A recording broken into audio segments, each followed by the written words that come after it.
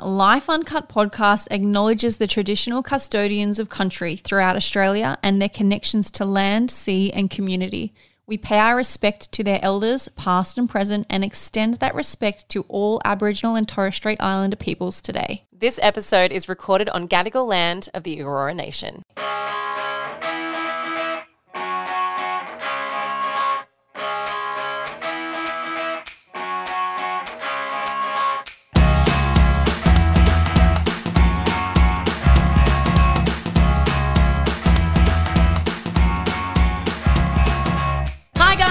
Welcome back to a very special bonus episode of Life Uncut. I'm Laura. I'm Brittany, and we are bringing to you some sneaky, cute little packaged up packages from our live show. We are. So each one of our guests who attended the live show is going to have their own little bonus episode this week. And we thought we would kick it off with the very first guest that we had, which was Chantel Otten.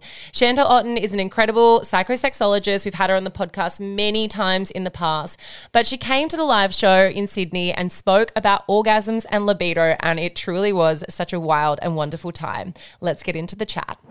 No, look, we love talking about sex, so let's get our first guest out here. She's a psychosexologist. The sexiest of sexologists. She's so sexy. She is also so incredibly interesting. She knows so much about it. She's also our resident sexologist on the podcast. You may know who she is. It is Chantel Otten.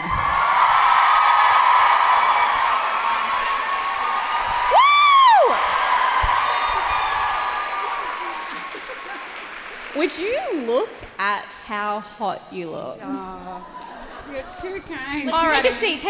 Take a seat. All of the silliness is out of the way now. Chantel, can I get you a champagne? Yeah. Sure. Here's one I prepared earlier. I'm glad you said yes. Celebrate. There we go. That was really impressive, by the way. What's it? I learned something. No, I didn't know about the helicopter. What would you have thought it was? And in your professional experience and opinion, what could it possibly have been good for except to give yourself sciatica? Okay, no, so I actually thought I did it out the back. I thought I might as well just see what I think it is. And it was similar, but it was like one person like this. What was the other person doing? Like anal. Like, I mean, sure. That could be helicopter 2.0. Swiveling on the axis. I have a question for you, and I'm just going to go off-piece for a moment. What is your favourite sex position? Is that off-piece? Am I allowed to ask that? Is that too far? You can say I don't want to answer that question. You just made strangers do sex positions. You can ask the sexologist. You know what? I have so many, but I reckon I'd go 69 because you can do that with all genders. Well, I think it's fun. Oh, great. So much effort. No. I just want to lay back and have someone do it to me. I'm all about giving and receiving, obviously. One of us is a generous lover. I'm tired. You don't have 2 kids. True. We'll talk in a couple of years. Okay, we have a question We that need to came break that across. up. Oh, whoa. Oh, no, I was just like, whew. You keep going. Oh, sorry, I'm like steamrolling. We had a question that came in on the podcast, and it was a few weeks ago, and we did our best to answer it on Ask Uncut, but I don't know if we actually got to the root of the question. Was that an intentional pun? That was good. It wasn't, was it? I could tell. So the person had written in, and they said that they weren't sure whether or not they had ever had an orgasm. And to us, we were like, how do you not know? Yeah. But then so many people wrote in and said they either hadn't had one or they weren't sure. Is this something that you experience? And for anybody who is mildly confused, how do you know if you've had an orgasm? Okay, so let's start with how do you know? I think it's like you get this tension in your pelvic floor, and I think other parts of your body will start tensing up. Maybe like your butt muscles, your legs. You'll start to feel this like build within your body, and you might start getting a bit like, woo, like what is this? You start getting like a little bit, excited, maybe flushed, maybe a bit sweaty, I don't know. And then you kind of reach this peak where you go, and then you go, oh my God, that's like you either kind of like lean into it and you can keep going again and again, or you just go, that was good and that was intense and don't touch that for a little bit now. Like, let's leave it. But does it always have to be like this intense amount of release, or do No. people have it to different levels? Because I guess like that is obviously, when I think of it, I'm like, yeah, that makes so perfect sense. But for somebody who's written in and they're not sure, and they said that they feel like they get to that crescendo, but it doesn't seem as good as what people describe an orgasm to be. Like they're not going, oh, they're like, oh. Oh? It also depends on your expectations, right? I think a lot of people have learnt about orgasms through pornography or through movies where people are going, oh, but you know, you can have orgasms from not just like penetration or the clitoral area. You can have nipple-gasms, you can have like head scratchy-gasms, like even like scratching the back or like inner thighs, and that's a different type of orgasm in itself. So, you know, it's really hard to measure orgasms because they feel different for every single person. It's like desire, right? Like you can't really measure desire because it's so subjective to the individual. But I think if you can come away from an erotic experience and go, I felt pleasure during that, does it really actually matter that much if you've had an orgasm? An orgasm doesn't mean it's a successful sexual experience. I'm getting hot here. I'm getting hot under the collar. Yeah. Okay, so we know you can have an orgasm via the clitoris. We know it can be penetrative. Is it, for the people out there that have said they've never had one, are there people that will just never have one? Or do you think that for everyone out there, because I know, I'm never going to ask you to put your hand up, but I know there are people right now that have never had an orgasm, which is totally fine.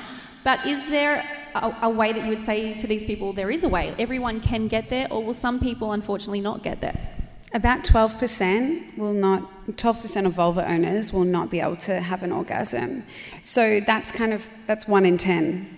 That's much more common than we think, right? Do you know, I think that that's such an important thing to say, because I mean, I have a friend who's here in the audience, and we've had many conversations where we've said we're going to do a podcast episode on talking about someone who has never had an orgasm. And I think that there's this incredible stigma around it where it's like, it's this expectation, or just try harder, or try this, or do this. And maybe it's, yes, try everything, but I also think that it has to come a point where it's okay, and that shouldn't be the end goal. That shouldn't be the only thing that you're trying for, because then how do you end up enjoying the rest of sex at the same time?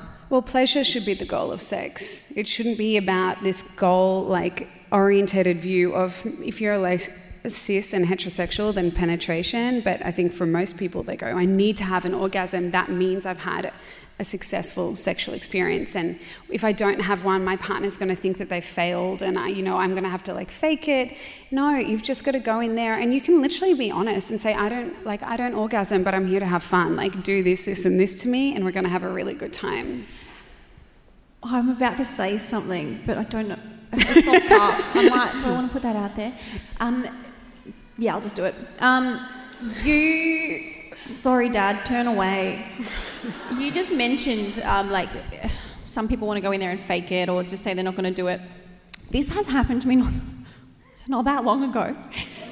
We're like, because I'm all about being honest, so I'm like, I'm not going to get there. And it's not that I can't orgasm, it's that I just wasn't going to. And, sometimes you have a headache. Bit of work. So, yeah. I wasn't going to do it, and I got myself into a little pickle dickle, as Laura would say. I was like, I'm not going to get there. And he was like, challenge accepted. I was like, bro, like, literally not going to happen. And he was like, let me get down there. And he was going rogue. And I was like, I got to the point where I was like, I'm not proud of this. And Chantal Otten's going to hate me. Not at all. I faked it. I was like, oh, there it is. Because I was like, SOS. You're allowed to fake an orgasm when you want to get out of there. Like, did you hear that? Yes, you're allowed to fake it. Ladies, we've all done it. Honestly, though, like, I think it's totally fine if you're just like, I'm a bit bored now. Like, oh my God, that's amazing. I'm coming. I haven't taken your pants off yet. You're like, shoot. Like, jump the gun. I'm done. And that's a wrap. Okay, so you can fake it, because that's actually, you've just put Laura and I out of a job, because our advice is always don't fake it. I think it's also helpful to mention, seeing as we're on the topic of orgasms, we have to also mention that penetrative orgasms don't happen for the majority of vulva owners. clitoral orgasms are the way to go. So if you're in a sexual situation like that where you're like, I don't think I'm going to get there from them pleasing you, there's like, put your fingers down there and finish yourself off while you're having sex with them. Like, that is the best thing that you can do. You're your best sexual partner, so why wouldn't you finish yourself off? If you're just a bit over it, you can also just fake it. That's also fine as well. Okay, but don't you think, this is the big question we always have when we talk about faking orgasms, don't you think it's just rewarding bad behaviour? Yeah, because they end up coming to me then, like that. Guess it depends on how invested you are in schooling that person, really. How much time do you want to spend there talking about it? But you know what, like, I think you can always just say, like, if someone's like challenge accepted, just be like, that, like, you can just be like, no.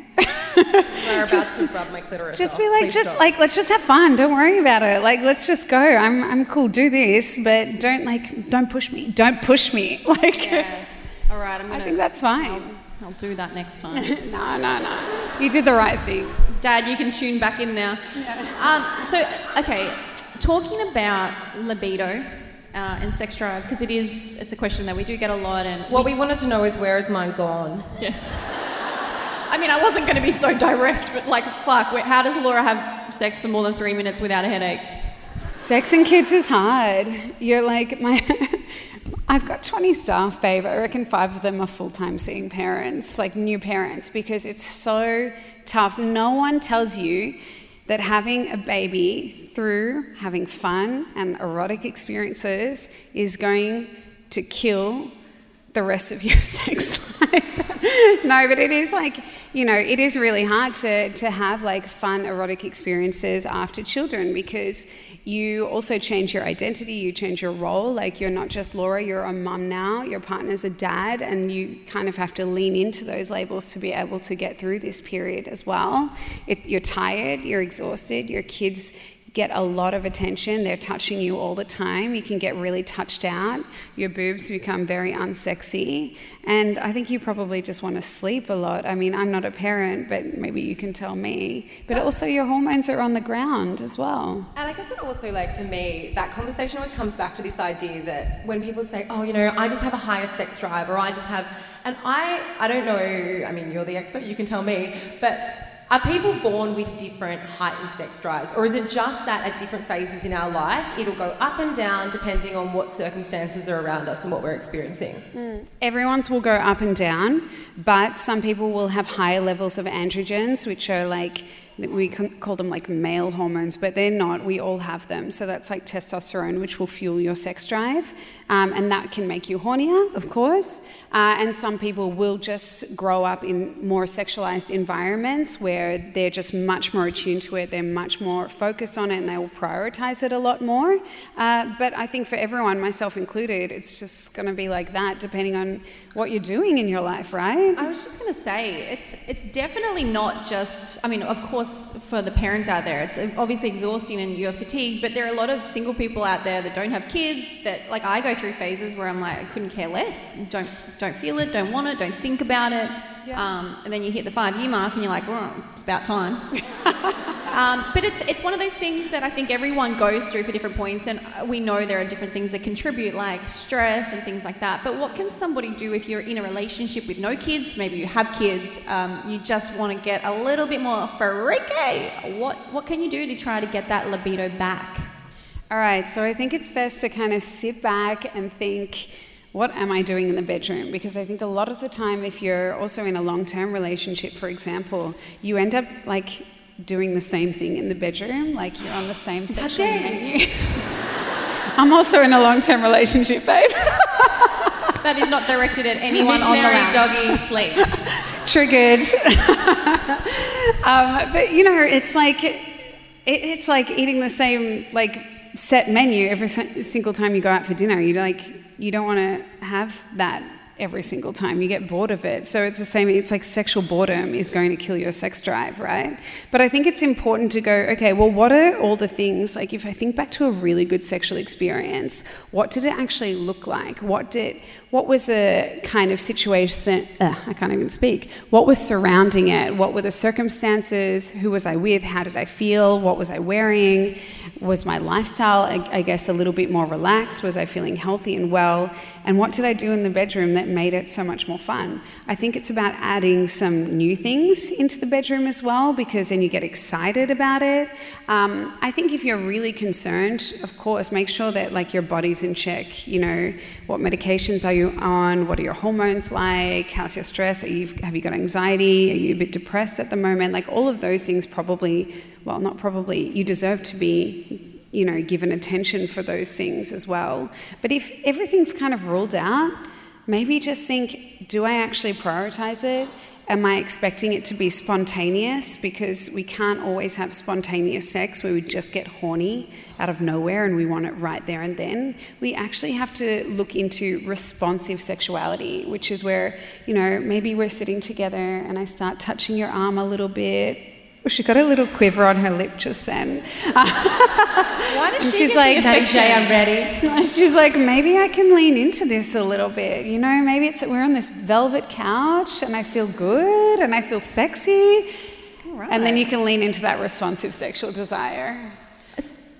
Does that? I'm just asking if I can get this velvet couch shipped to my house after this. Well, I also think, I think that sometimes we can think that if couples have a mismatch in their libido, that the couple, that's going to be a huge rift for them, that the couple is then doomed. Do you think that a mismatch in libido can or should be the end in a relationship? I don't think it should be. I think it can be, for sure, because it really depends on your priorities, right? But I think we're seeing a lot more conversation around like ethical non-monogamy for a reason these days. But I also think like we have to have patience. If you're spending a long period of time with someone, just because you're going through a period where you're not having as much sex doesn't mean that the relationship is doomed. Your relationship is not just about sex. Well, you know, I would hope there would be things like love, companionship, you know, so many other things in there that would kind of trump just sex, if that makes sense.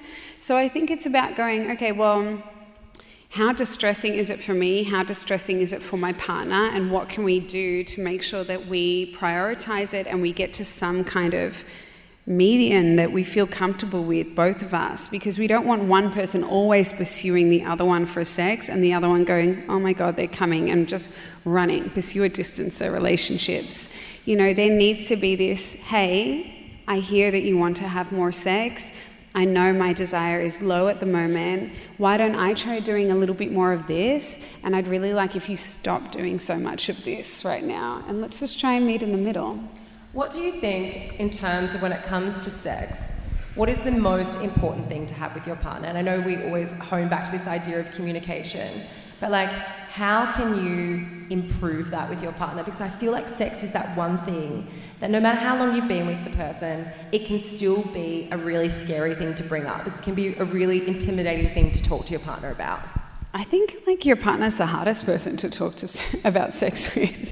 Honestly, I think the main thing that you need to have is actually just fun and pleasure in the bedroom. And if you can find some ways of communicating, it doesn't have to be verbal. Like literally, it can be through a text message or like sending an Instagram post or one of your podcast episodes. Not, to be clear, not my kind of text message. Don't take a photo and then send it back to them. Oh yeah, I did hear this one backstage. Doesn't work, tried and tested. But I think it's like, I would work with like positive reinforcement, and like it doesn't have to be a serious conversation unless it is really distressing. I think something like, would love to try this, or like, wow, this toy looks fun, or like, oh, I heard about this on Life Uncut, something like that to just like plant a seed.